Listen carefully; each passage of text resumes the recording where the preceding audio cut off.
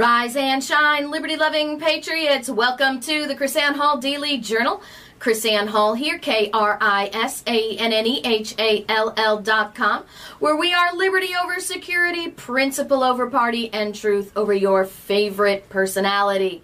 So happy to be here with you today. Let's say hello to everybody out there. This is going to be such a great show. Do you know how I know this is going to be a great episode? It's going to be a great episode because YouTube sent us the notice that they were censoring us before the show even started. Right? So you have to know it's going to be great when YouTube doesn't even care about what I'm about to say, not even give me a first syllable before they decide that they're going to be censoring this episode. So welcome to our censored YouTube program. Why? Because we're going to be talking about the governor of Nevada, the Supreme Court, and the attack on separation of church and state. I'm going to be showing you why almost every single headline that you have seen in regard to the Supreme Court case that came out on Friday is a lie, is an absolute lie. And it's meant to bring about and I believe, it's meant to bring about a certain result, a certain mentality, a certain spirit in America to manipulate us into thinking something is happening that is not happening. And in the same way, I want to show you some of the great insights that are coming to us from Alito's dissent and from Gorsuch's dissent, and why this case is not over. It's absolutely not over. And you know, I was really shocked. I mean, I'll get more into this later, but I was really shocked to see that Alito went on the offensive against the Jacobson case, the mandatory vaccination case. So this is really a big issue, and I think that Alito is giving us some insight on what's happening in the Supreme Court. And how we respond is going to be more important now than ever.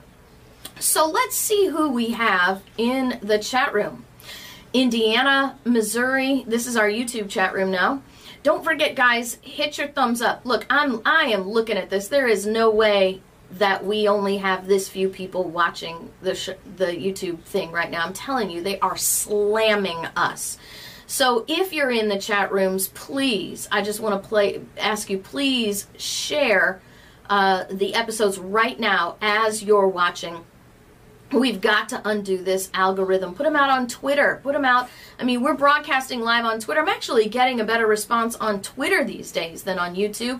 I post them on Parler later. So if you're on Parler, make sure that you do the whole rebroadcast thing that Parler does. I don't really understand all that, but on YouTube and Facebook and Twitter, share now as you're watching and help us get this out, because you're not going to hear this in mainstream media. They're not going to tell you this because they want you. I'm convinced the media wants you to be depressed and oppressed. They don't want you to have a spirit of liberty that inspires you to stand and do something. They want you to think that it's already all over, and it's not. So, YouTube chat room, Indiana, Missouri, Auburn, Alabama, Southern Missouri, North Carolina, Coeur d'Alene, Idaho, Aurora, Colorado, Bonnie Lake, Washington, Middletown, New York, let's see, California Delta region, Cherry Hill, New Jersey. See, we are coast to coast, north to south, all over. Las Vegas, Nevada in the house. Hello, hey Las Vegas. We're going to be flying into Las Vegas next week. We're going to be spending time in St. George, Utah teaching. Don't forget to go to the KrisAnneHall.com website and check out our calendar. We're going to be speaking in Eastern Florida on tomorrow and Wednesday, and then next week we will be in St. George, Utah. If you are anywhere in the St. George, Utah, if I'm driving from New Mexico, take take a little pin and put it in St. George, Utah. Put a pin in Las Vegas, Nevada, and draw a circle. If you are within that circle, please do what you can to come to these meetings in St. George, Utah, and you'll also get to, JC and I are actually going to be in studio with Kate Daly on Thursday next week, which is really exciting to me. So mark it in your calendar there, Las Vegas, Nevada, Nampa, Idaho, Marco Island, and the list goes on and on. Mount Pleasant, Michigan, Temple, Texas, Cedar Park, Texas, SoCal, Camirado. Yeah, Val, we know. But it's everywhere, isn't it? Texas is here. Facebook jail escapees are in the house. New Jersey, Illinois, and tons of people. Once again, according to Facebook, there are more people watching us on Facebook than there are on YouTube. See, YouTube just lies. They just lies. They're part of this defeatist attitude. So here we have, in our Facebook chat room, who do we have? We have Suffolk, Long Island, New York. Oh, yeah, there we go. Michael, I didn't know you were in Long Island. Have we met in Long Island before? We spent a lot of time in Long Island. Wisconsin, Fort, New Jersey, Larry Clark in Kansas, Yuba City, California. Hey, shout out to my Good Tidings friends up there. Fredonia, Kansas, Pittsburgh. James is excited because he caught the video live. Timbuktu, California. Is that actually a place? I wouldn't surprise it. Cherry Hill, New Jersey, and Yuba City again, on and on. Maine, Delaware, here we go, Texas, California, Arkansas, Texas again, Lake City, Florida. All right, our home stomping grounds. Thanks for joining us, Dave. You guys have an interesting state attorney race going on up there. I hope you're paying attention. Let's see, Fayetteville, North Carolina. Oh, Michael. Oh, well, there you go, Michael. Next time we're in Long Island, you'll have to give us a shout out. Hey, my cousin Tom Jackson's watching. Shout out there to my cousin. All right, there we go. Cousin by marriage. He's related to JC. And everybody out there that's watching on YouTube that's not being recorded because YouTube is lying to us. So let's get right to this. I'm going to show you these headlines because you need to see what the headlines are telling you so that you can know that they're lying to you, all right? So, U.S. Supreme Court turns down church challenge to Nevada pandemic rules. That is a lie. Supreme Court rejects Nevada's church's challenge to coronavirus restrictions. That is a lie. Here we go with Yahoo News and AP. U.S. Supreme Court denies Nevada's church appeal of virus rule. That is a lie. Those are all flat out lies. And I have to ask myself, and I have to ask you, are they lying because they're judicially ignorant? Because they don't understand how the judicial process actually works? Or are they lying because they know the truth, and again, this is what I believe, they just want you to be defeated and discouraged and to quit? Seriously. This is just wrong. So let's jump right in and let me tell you what this case is all about. So, once again, the U.S. Supreme Court has not turned down the church's challenge to Nevada pandemic rules. The Supreme Court has not rejected Nevada's church's challenge to coronavirus restrictions. And the Supreme Court has not denied, this is the biggest lie of them all, has not denied Nevada church's appeal of the virus rule. What you're looking at here in this case, and I'm going to pull it up here for you. I have some actual notes on it that I've made, and I'm gonna be reading those notes for you. What you actually have here is an application for injunctive relief. Let me put this up there for you so you can see it.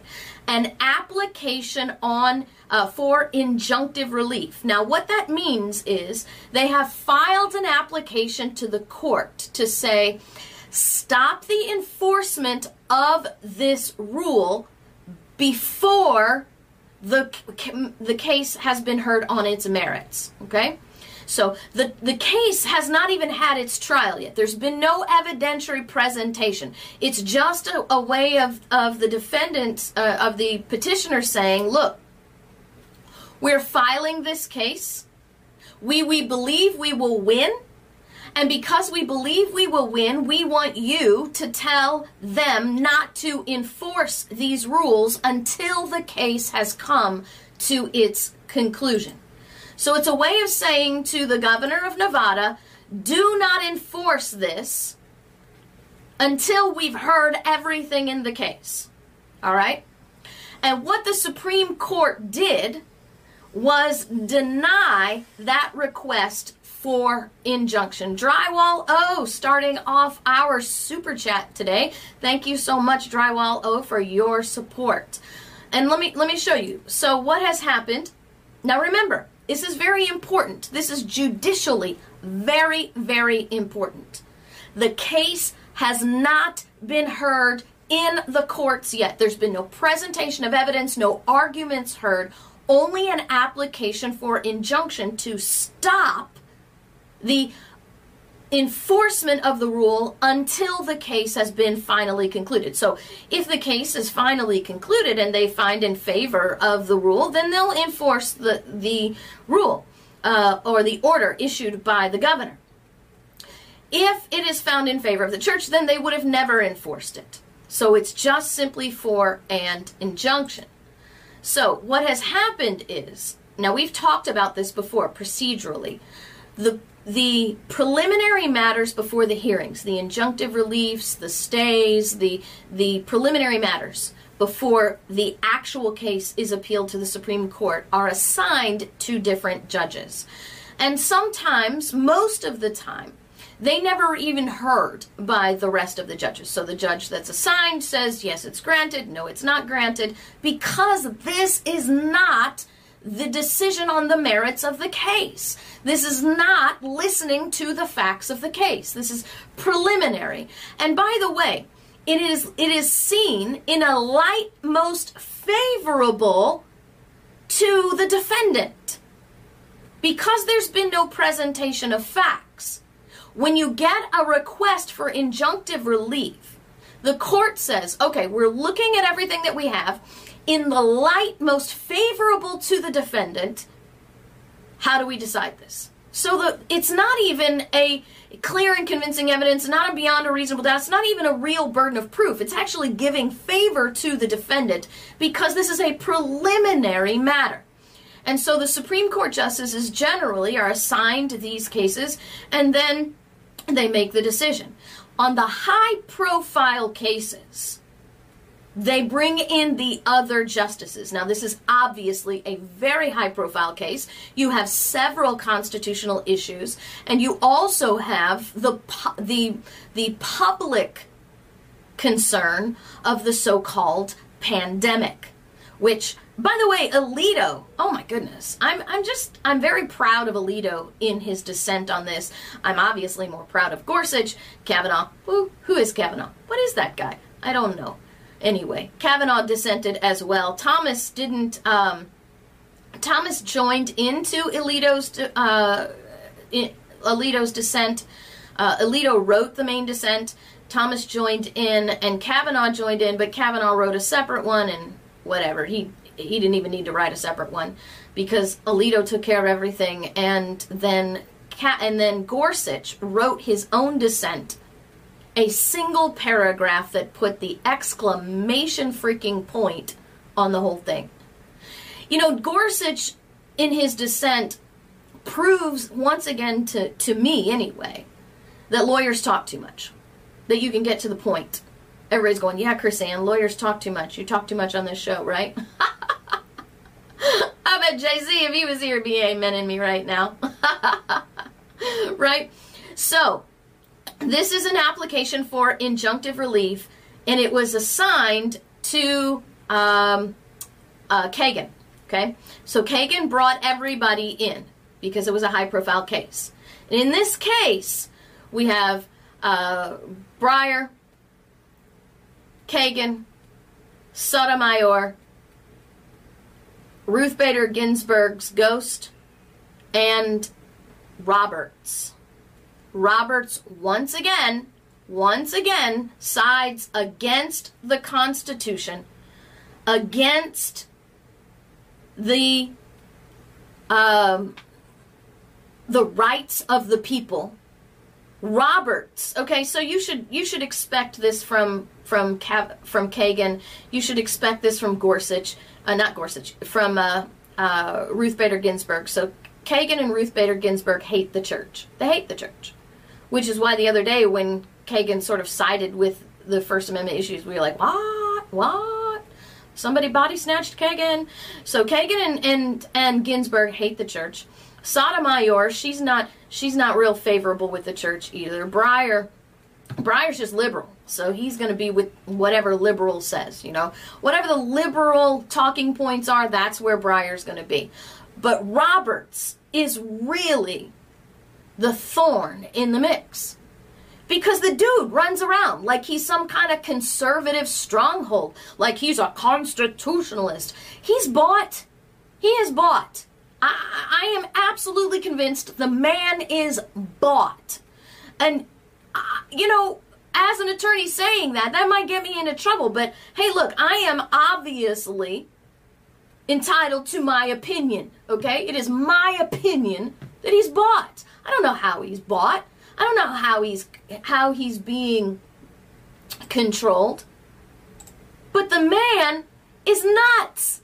I don't think there's actually a good bone in his body left anymore. He definitely needs to be impeached, and the whole thing is just wrong. Milton Keynes' Happitalism is planned to replace capitalism. No joke. Oh my goodness. No way. Thank you for your super chat. VT Maddie, thank you for your super chat donation. Hey, Chris Ann, sending love from the Quite Frankly fam. Yeah! Giving my love to Frank all the time. Daniel, thank you for your $25 super chat. You are awesome. You guys are, wow, we're like having a little super chat thing going on. My cousin Rob Jackson, love you guys. Thank you for your super chat donation. So, yeah, RBG's Ghost. RBG's Ghost is the one who gives their opinions, because I don't know how a woman can have the cancer that she's had so many times and still be alive. It's just not possible. I don't even know. She's an apparition at this point. So this idea that the Supreme Court has denied the Nevada church appeal of the virus rule is a lie. They did not deny the church's appeal for the virus rule. They denied the request for injunctive relief. Autotron asks in the YouTube chat room, how do we get a copy of this case text? I've actually posted the link on my Facebook page. I've posted it on Twitter as well. So if you go to my Facebook or Twitter pages, I've also posted it on Parler, so you can get the link, and it's there. Or you can just simply get the link by Googling, or whatever your search engine is, Supreme Court Calvary Chapel. And that's how I always find it, because I don't have it saved in my bookmarks, but I always find it pretty easily doing that. So I want to talk to you about what this decision actually says and doesn't say, because there are some things that you're going to be hearing, and of course the experts are going to be lying, and we have an obligation to be the voice of truth in the face of knowing that these people are lying to us. So remember the idea that this is not the entire case, but this is an application for injunctive relief. and the understanding that the burden of proof is seen in light most favorable to the state of Nevada. Okay? The attorneys are going to tell you, well, but they denied the injunction because they don't believe that the case will be successful, so that Calvary Chapel will lose. I believe maybe 95% of the time that might be true, that the Supreme Court will deny injunctive relief because they believe that the case will fail. I believe that is not the case this time, and Alito actually says so in his dissent. I believe, once again, our Supreme Court is being ruled by politics and not by principle and constitution. You have a case of high public profile. You have this coronavirus insanity. The Supreme Court does not want to make the preliminary decision to set aside this order by the governor not because it will lose on appeal, but because of its implications to the coronavirus and public retaliation. They don't want to have their political heads on the chopping blocks. Now, I realize that they are politically shielded, quote unquote, but give me a break. If our Supreme Court justices were truly politically shielded, were truly shielded from political influence and intrusion into their decisions, Ginsburg would not be on the bench, Sotomayor would not be on the bench, Breyer would not be on the bench, Kagan would not be on the bench. And frankly, I think the only one that would be on the bench would be Gorsuch, if we were just simply constitutionally selecting our Supreme Court justices. So we would have 9 justices like Gorsuch if we did not use politics to select our Supreme Court justices. I mean, we talk about this every time they have the hearings, and you listen to the hearings. Go back and listen to one of my shows when Gorsuch and Kavanaugh were up for selection. Go back. You can go back through the archives. We actually went through it, right? They don't ask for a constitutional Supreme Court justice. They ask for a conservative Supreme Court justice, or a liberal Supreme Court justice, or a justice that will uphold this precedent or overturn that precedent. They don't even ask questions about the merits and vetting them on constitutional principles. No, what they do is actually criticize and chastise the ones that are actually constitutional. To be called a Jeffersonian is almost the kiss of death for a Supreme Court justice, and it ought not be that way. Hey, Boo Boo, a $5 super chat. Thank you so much for the love you guys are sending today. This is so awesome. I want you to know this. Do you want to know how badly I want you to know this? I want you to know this. You need to know this. Because we need to stay motivated, we need to stay activated, and we need to stay inspired. So let me show you let me read to you, because I made separate notes here. Let me read to you what Alito says. And it's really great. These are the sort of little insights that we can get from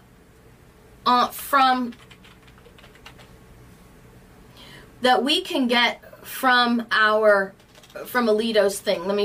I'll just start at the beginning. I was going to try to read through it. Now, I put this at the top because this is a huge, huge revelation. Alito says in his dissent, let me go ahead and do something here. Oh, what is that happening? Ugh. All right, sorry guys. Technical difficulties happening here. All right. Give me just 1 second. while I get upset. All right, I'm going to put the decision up here so you can see it as well. Doing all of this, I'll do this one because this one makes it a little bit bigger. And then I'm going to read to you what Alito has said. Catch this. This is huge. Quote, "But a public health emergency does not give governors," let me go ahead and see if I can find this up here. Public health. All right.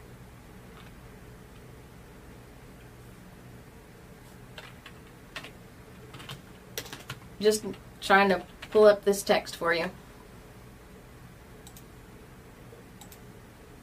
Here it is, right there. Okay.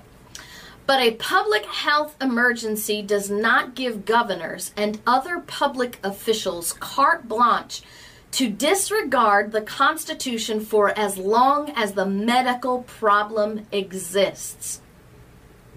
Insight, people. Insight. This is really, really big. This gives us at least some insight that at least 4 of the Supreme Court justices are going to say, you can't just override people's rights. He says, as more medical and scientific evidence becomes available and as states have time to craft policies in light of that evidence, courts should expect policies that more carefully account for constitutional rights. Governor Sisolak issued the directive in question on May 28th, more than 2 months after declaring a state of emergency on March 12th. Now, 4 months have passed since the original declaration. The problem is no longer one of exigency, but one of considered yet discriminatory treatment of places of worship. This is big. You've got Alito pointing out here as a matter of fact, hey, if this was a huge problem, if this was the huge problem that you say it is, then why did you wait 4 months? Why now all of a sudden are you doing this? This is about discrimination. This is not about anything more than that. Butterfly, Heart Song, thank you so much for your super chat with the little yoga pear, the blue yoga pear. So, there you have it.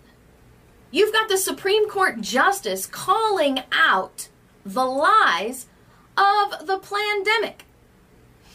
He says Calvary Chapel argues that the governor's directives violates both the free exercise clause and the free speech clause of the First Amendment.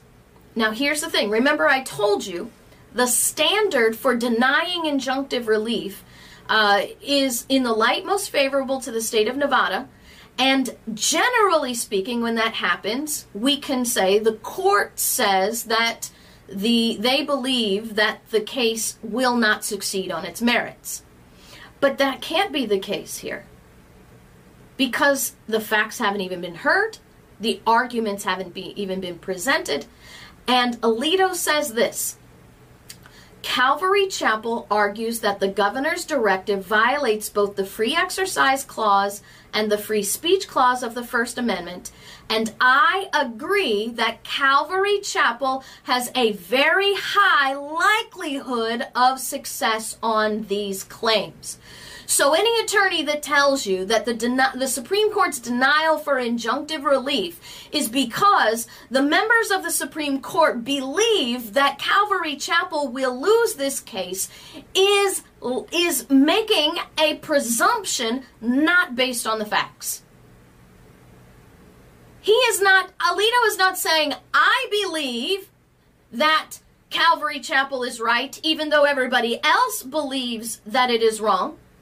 He says, I agree that Calvary Chapel has a very high likelihood of success on these claims in general. He's saying when we get to the facts and the merits of this case, you're going to see that Calvary Chapel is going to win. So here you have the affirmation that the injunction is not being denied because they believe that Calvary Chapel is going to lose. The injunction is being denied for political reasons. Bam. Right there. From the Supreme Court Justice's mouth.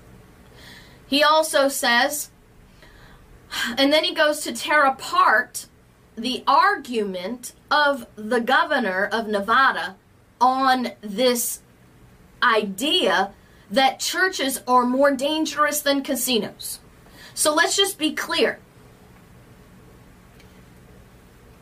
The governor has said casinos can have 50% of occupancy in the casinos and still survive COVID, right? But churches, regardless of the square footage, regardless of the precautions that can be taken, are only allowed to have 50 people.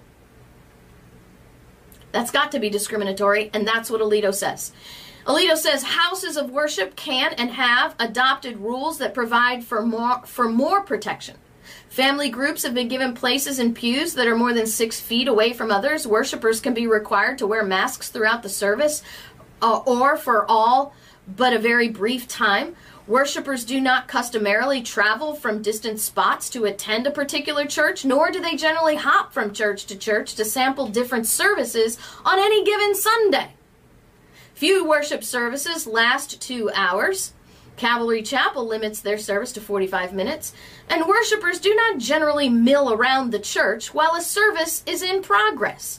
The idea that allowing Calvary Chapel to admit 90 worshipers presents a greater public health risk than allowing casinos to operate 50% capacity is hard to swallow, and the state's efforts to justify the discrimination are feeble. It notes that patrons at gaming tables are supposed to wear masks and that the service of food at casinos is now limited. But congregants in the house of worship are also required to wear masks, and they don't consume meals during the service. Which you all know what that means, right? That means when you take the mask, when you eat a meal, you drink a drink, then you can have, you take your mask off.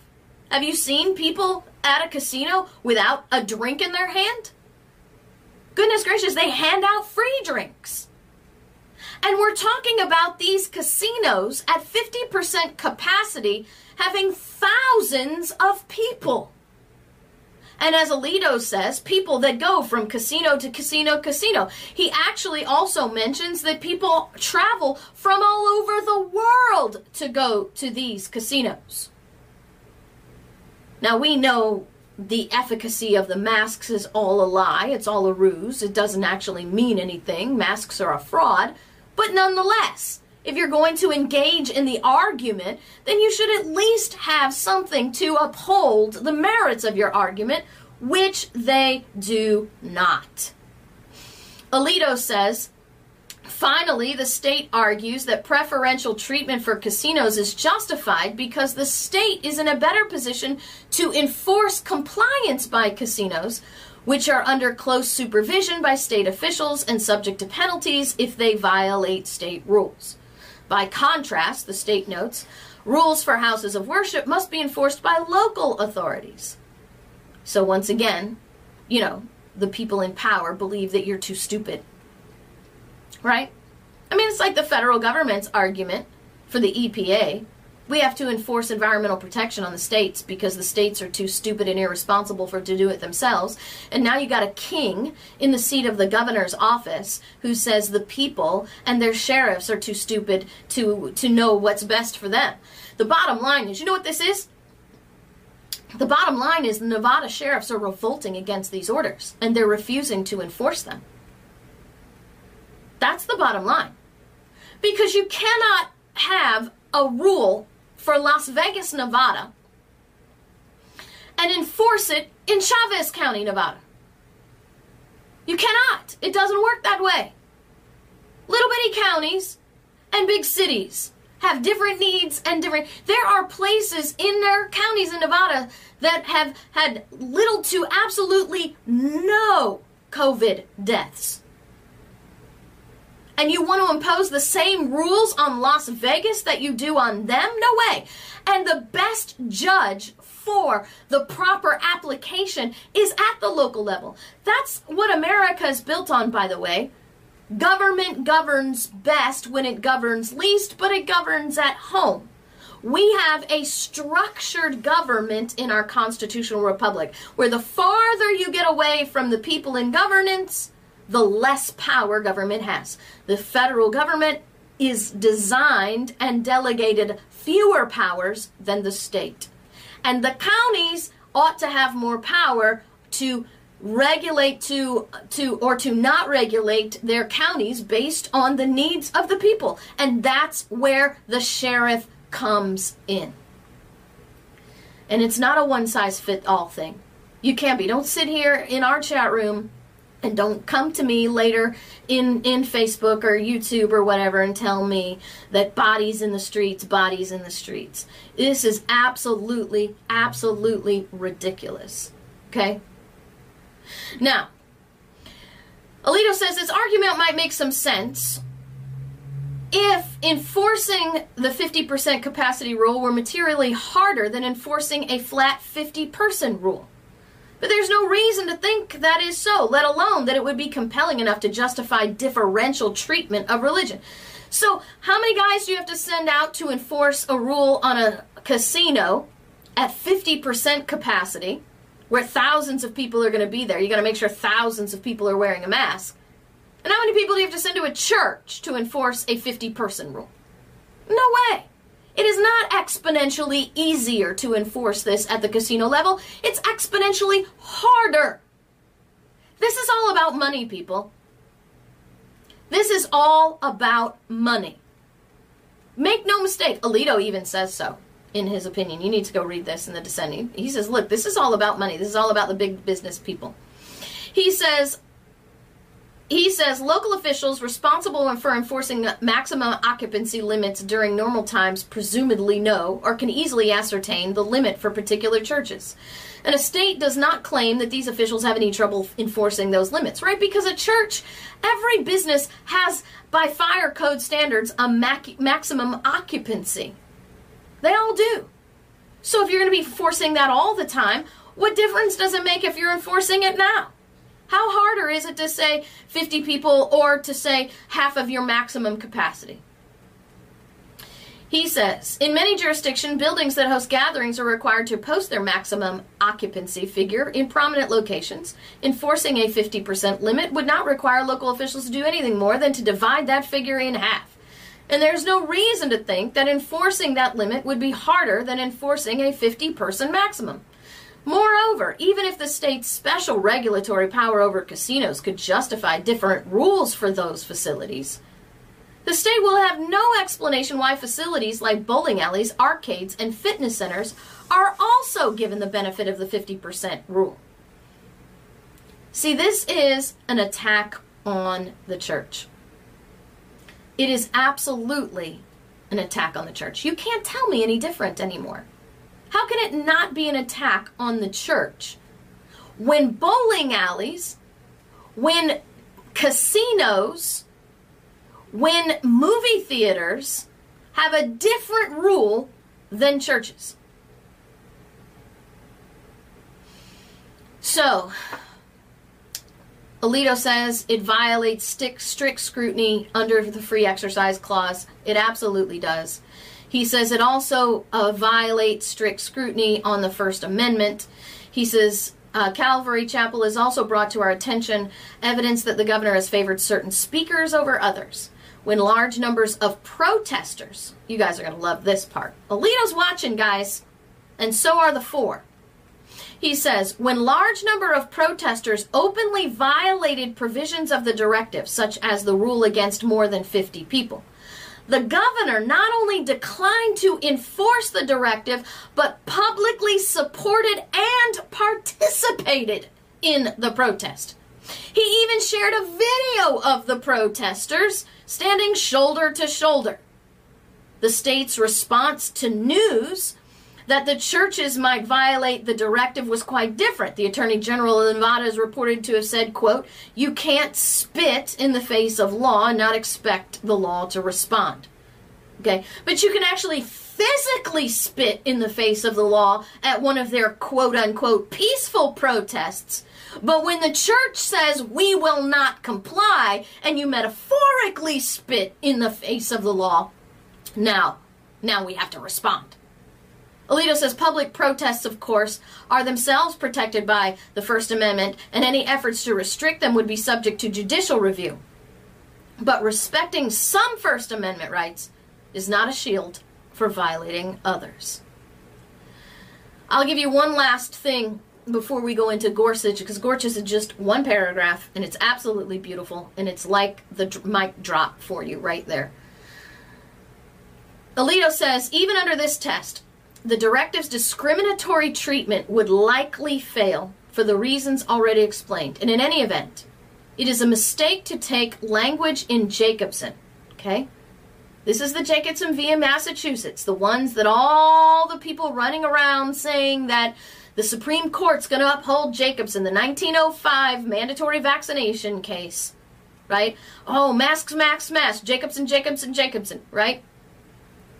Alito is going to put a nail in the coffin on Jacobson. Alito's actually going to be telling you, probably a little watered down to what I've already been telling you last week on the show about Jacobson, that it is legally irresponsible to conclude that Jacobson will be held standing law when it comes to masks and forced vaccinations in 2020.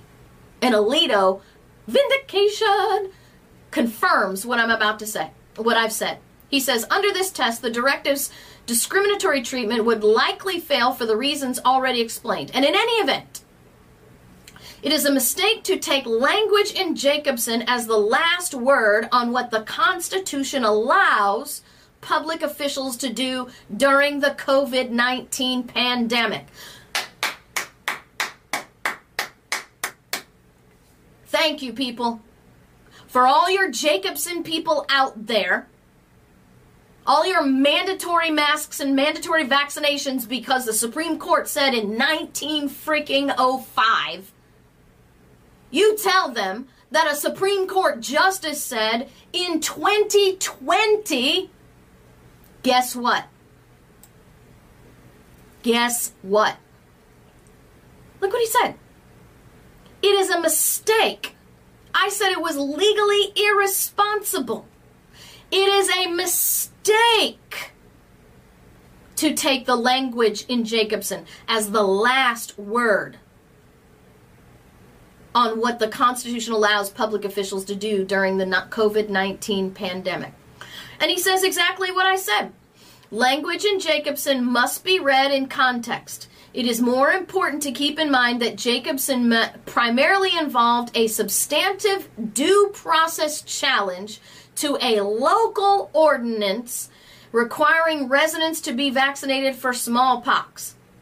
It is a considerable stretch, he says, to read the decision as establishing the test to be applied when statewide measures of indefinite duration are challenged under First Amendment or other provisions not at issue in that case. Can I tell you, not in issue at that case was the right to be free from unreasonable searches and seizures? The Jacobson case was such a poorly argued case. And that's why I've said from the get-go, you can't use Jacobson as the rule. And now you have the Supreme Court, Justice Alito, telling us it is a mistake. It is a mistake. I called it legal irresponsibility. That's a mistake, right? So let me go ahead and give you Gorsuch. Let me see if I can position this for you so you can see the whole thing. There you go. This is Gorsuch as a dissent, and I'll read it for the people who are just listening on the radio. Gorsuch dissenting from the denial of application for injunctive relief. This is a simple case, period. Under the governor's edict, a 10-screen multiplex may host 500 moviegoers at any time. A casino, too, may cater to hundreds at once, with perhaps 6 people huddled at each craps table here and a similar number gathered around a roulette wheel there. Large numbers in close quarters are fine in such places, but churches, synagogues, and mosques are banned from admitting more than 50 worshipers. No matter how large the building, how distant the individuals, how many wear face masks, no matter the precautions at all. In Nevada, Gorsuch says, it seems it is better to be in entertainment than religion. Maybe that is nothing new. But the First Amendment prohibits such obvious discrimination against the exercise of religion. The world we inhabit today, with a pandemic upon us, poses unusual challenges. But there is no world in which the Constitution permits Nevada to favor Caesar's Palace over Calvary Chapel. Seriously. This is it, man. This is totally it. And this is why Alito says this will win on the merits. It will win on the merits. And let me tell you something. If it does not win on the merits, then you know what days we're in. And as I have said over and over again, these are the days when the church will have to decide, is Caesar the head of the church? Or is Christ the head of the church? Will you obey God, or will you obey men? And the churches that comply because the law says so, or the churches that comply because they're absolutely fundamentally, illiterally ignorant of what Romans 13 actually means and stands for.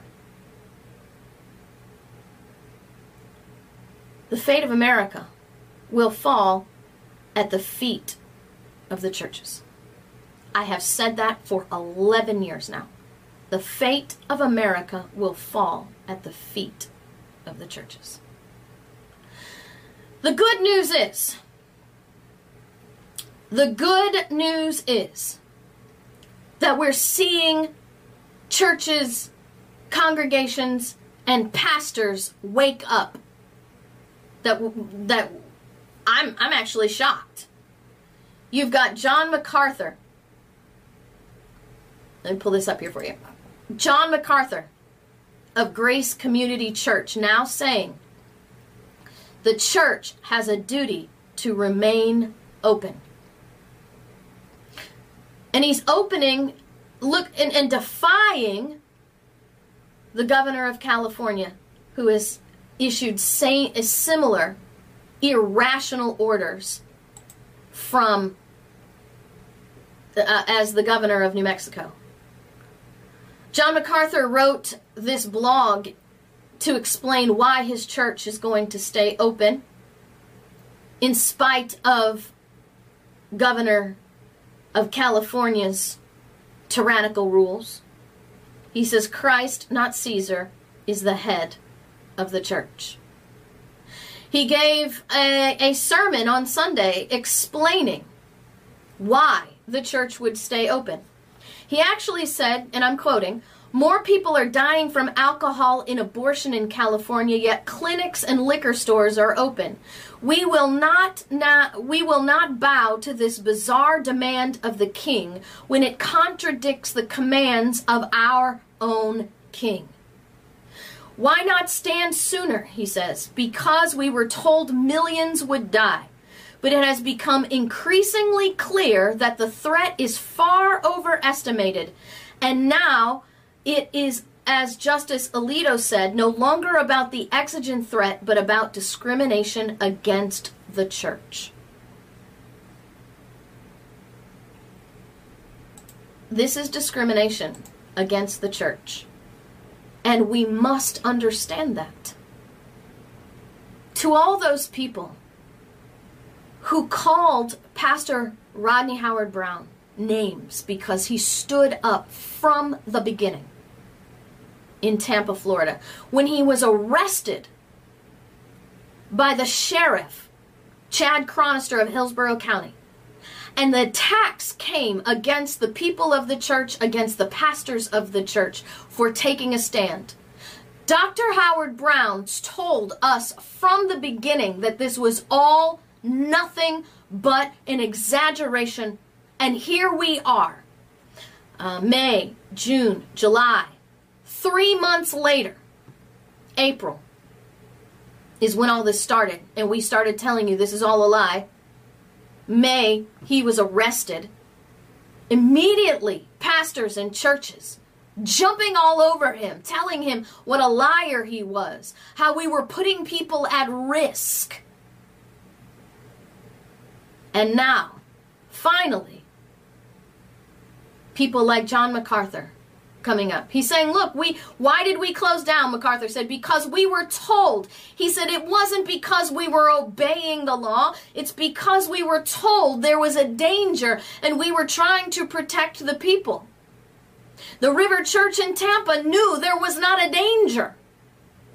We knew from the get-go that this was something that was an attack by the people on the church. And we'd, tinfoil hat, this is not an attack on the church. Come on, people. You have absolutely zero credibility with me at this time. Zero. Zilch. Zed. Nada credibility with me if you're going to stand there and tell me this is not an attack on the church. This is an attack on the church. Close down because you were lied to, but now you know it's a lie and open up again. It's time, people. It's time. It's time to stop being subjects to the kings. Or let me put it this way, subjects to the governors rather than the kings.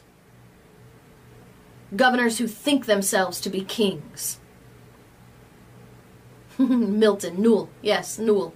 Thank you very much. It is absolutely time for us to stand up and say no to Caesar. You know, I just love the fact that Gorsuch put in there. I mean, you have to tell me. Let me read this to you again. He says, but there is no world in which the Constitution permits Nevada to favor Caesar's palace over Calvary Chapel. You have to know, I got goosebumps, you have to know that Gorsuch used Caesar's palace as a literary allusion to Caesar over God. To the biblical scripture of Acts chapter 5, verse 29, we shall obey God rather than men. So I'm going to say, welcome, John MacArthur. Welcome to the truth. Welcome to the stand. Welcome to the fight for religious liberty. This is who we are. This is who we're always supposed to be. This is who we've been on this show since day one. Liberty over security, principle over party, and truth over personality. We are Constitution today, tomorrow, and always. You know what's interesting is what I said last night, what I say all the time, that when you take a principled stand, it means you don't have to apologize. When you take a principled stand, you don't have to apologize. And that's where we are. Absolutely. So, I just want to say thank you for joining with us, John MacArthur, and every other pastor out there. But I want to say salute to all the pastors and churches who have been standing this whole time, because they're all over. It's time to support your local church. It's time to support and take a stand. We've got to be done with this, people. People ask me all the time, Chris Ann, how do they get away with this? How do they get away with this? Because we let them get away with this. How does Newsom control all the people in California? The same way a little bitty chain and a rope controls an elephant. Because the elephant does not do anything. If the people of California took to the streets, if the businesses just opened and said, "Bleh, we're opening, and we don't care what you say." They're threatening to turn off the electricity at Grace Church, at John MacArthur's church. You know what John MacArthur needs to do? He needs to get everybody in his church to bring a generator, a flashlight, and they can provide their own electricity. I will say that to the businesses out there that are being shut down. Open your doors. If they shut down your water, if they shut down your electricity, provide your own. These are the days that try men's souls. I think I'm gonna close. Let me go ahead and close with Thomas Paine's The Crisis, because this is absolutely the best way for us to describe this. Now, this is crisis number 1, okay? Written December 19th, 1776, published, read to Washington troops on December 24th, 1776. Now, I'm not going to read the whole thing, but I want you to hear what he has to say. He says, "These are the times," and I'll put it up here for you.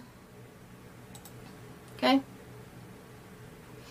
"These are the times." Will this show better? Nope. We'll go back here.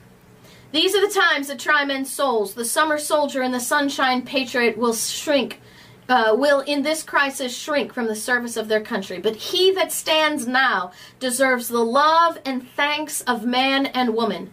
Tyranny like hell is not easily conquered, yet we have this consolation with us, that the harder the conflict, the more glorious the triumph. What we obtain too cheap, we esteem too lightly." Is that not the narrative of America today? "It is dearness only that gives everything its value. Heaven knows how to set a proper price upon its goods, and it would be strange indeed if so celestial an article as freedom should not be highly rated. Britain, with an army to enforce her tyranny, has declared that she has the right not only to tax, but to bind us in all cases whatsoever." That's your governors that think they're kings out there. Your governors that think they're kings are the ones that say, "We have the power to bind you in all cases whatsoever." Let's keep reading this because I have a minute or two. Let's keep reading this because this is just amazing. He says, "It's surprising to see how rapidly a panic will sometimes run through a country. All nations and ages have been subject to them.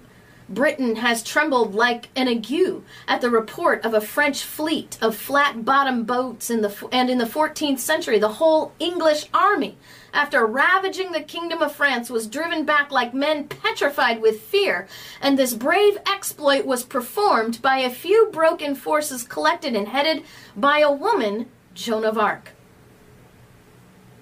Would that heaven might inspire some Jersey maid to spirit up her countrymen and to save her fellow sufferers from ravage and ravishment."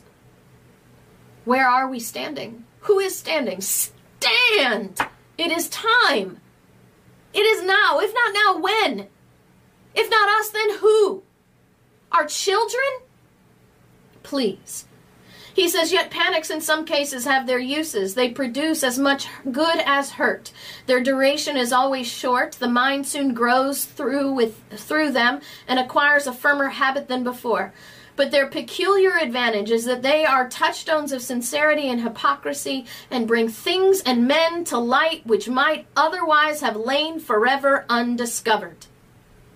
In fact, they have the same effect on a secret traitors which an imaginary apparition would upon a private murderer. They sift out the hidden thoughts of man and hold them up in public to the world. We have a gift that is being given to us.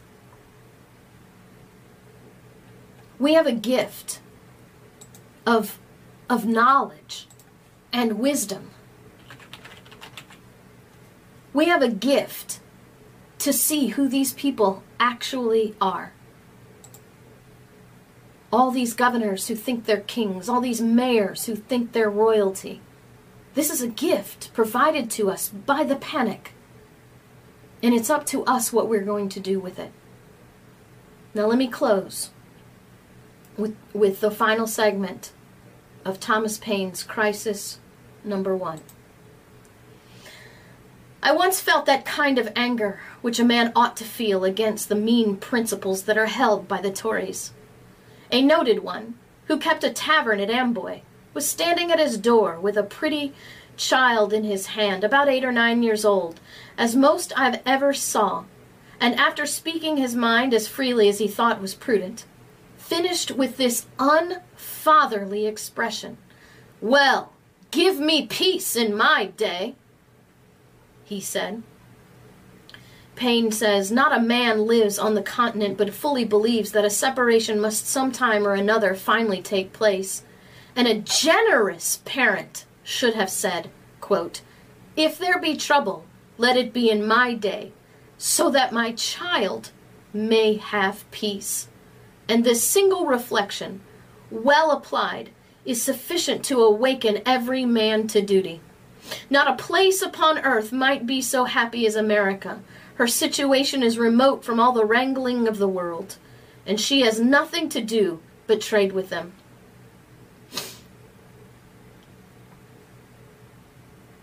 We have a cause. Will we be the unfatherly parent that says, well, give me peace and security and health in my day? Or will we be the generous parent that says, if there be trouble, let it be in my day, so that my child may have peace? It is time. It is time. It is time for us to take the stand. It is time for us to say no more bowing to governors who think they're kings. It is time. Why? Because I want my child to be free.